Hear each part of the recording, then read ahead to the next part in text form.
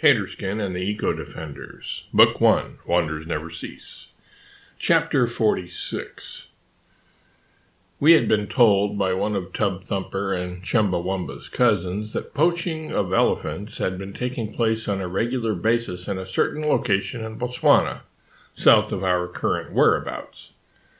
We wanted to go there, as this seemed to be a hot spot for the nefarious activity that we wanted to put an end to.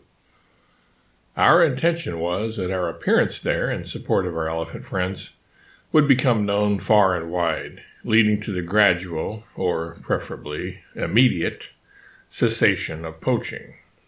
The problem was logistics, how to get there. It was about 1,500 miles from Tanzania, where we were at that time situated in Central Africa, to Botswana, which is in the southern part of Africa. We could be airlifted there by the Xenia Zephyr and the Fast Forward and Back, but those vehicles only carry 8 average-sized passengers, including the pilot. To get even a small fraction of our group there, it would take hundreds, if not thousands, of round trips. That would take a long time and attract a lot of attention. We wanted to get busy with our work right away, and we wanted to launch a surprise offensive rather than a massive Botswana airdrop. One option was that we could simply begin a long trek to that destination on foot. This would take a good while, but an advantage of it would be that we would be bound to run into opportunities along the way in the Congo, Angola, and Zambia, where we could begin our anti-poaching activities prior to our arrival in Botswana. That was a feasible option, but we wanted to have as great an impact as possible as quickly as we could. The sooner we put a stop to poaching, the more lives we could save. And the worst of the poaching was occurring in Botswana.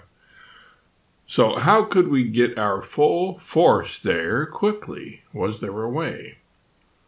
It was Alexis who came up with the solution to our dilemma.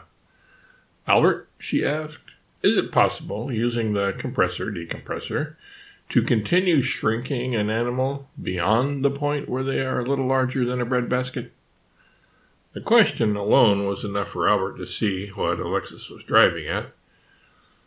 "If I can reprogram the compressor-decompressor to keep on compressing past that cutoff point, down to a certain size," he pondered out loud, rubbing his chin with a widening smile, "we can fit half of the animals in the Zephyr and the other half in the Fast Forward and Back."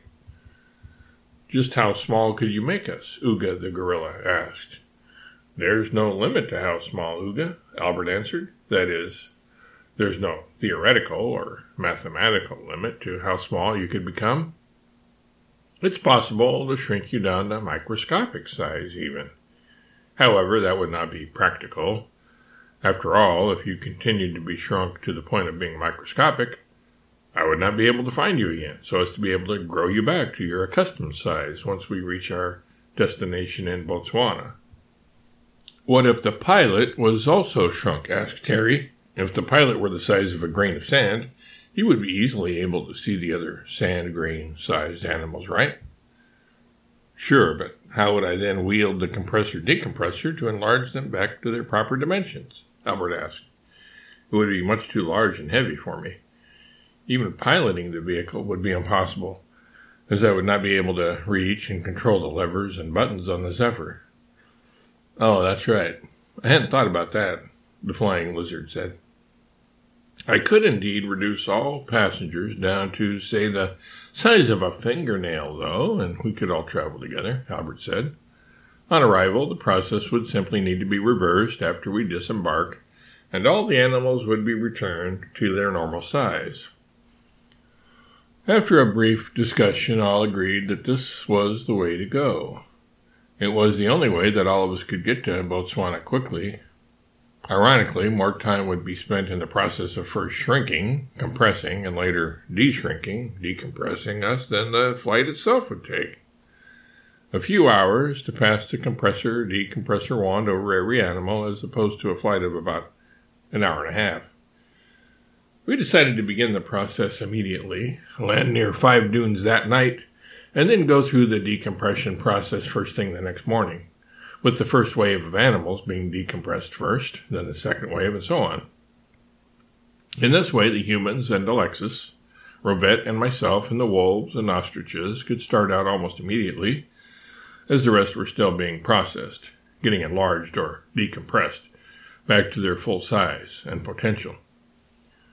Uga the gorilla, having prehensile arms, thus being able to grip and control the compressor-decompressor device, would be able to take over the decompressing operations after Albert had decompressed him. Each group, each wave, could then arrive to rejoin us by the time they were needed. One thing needed to be done first, though, before this plan could be implemented.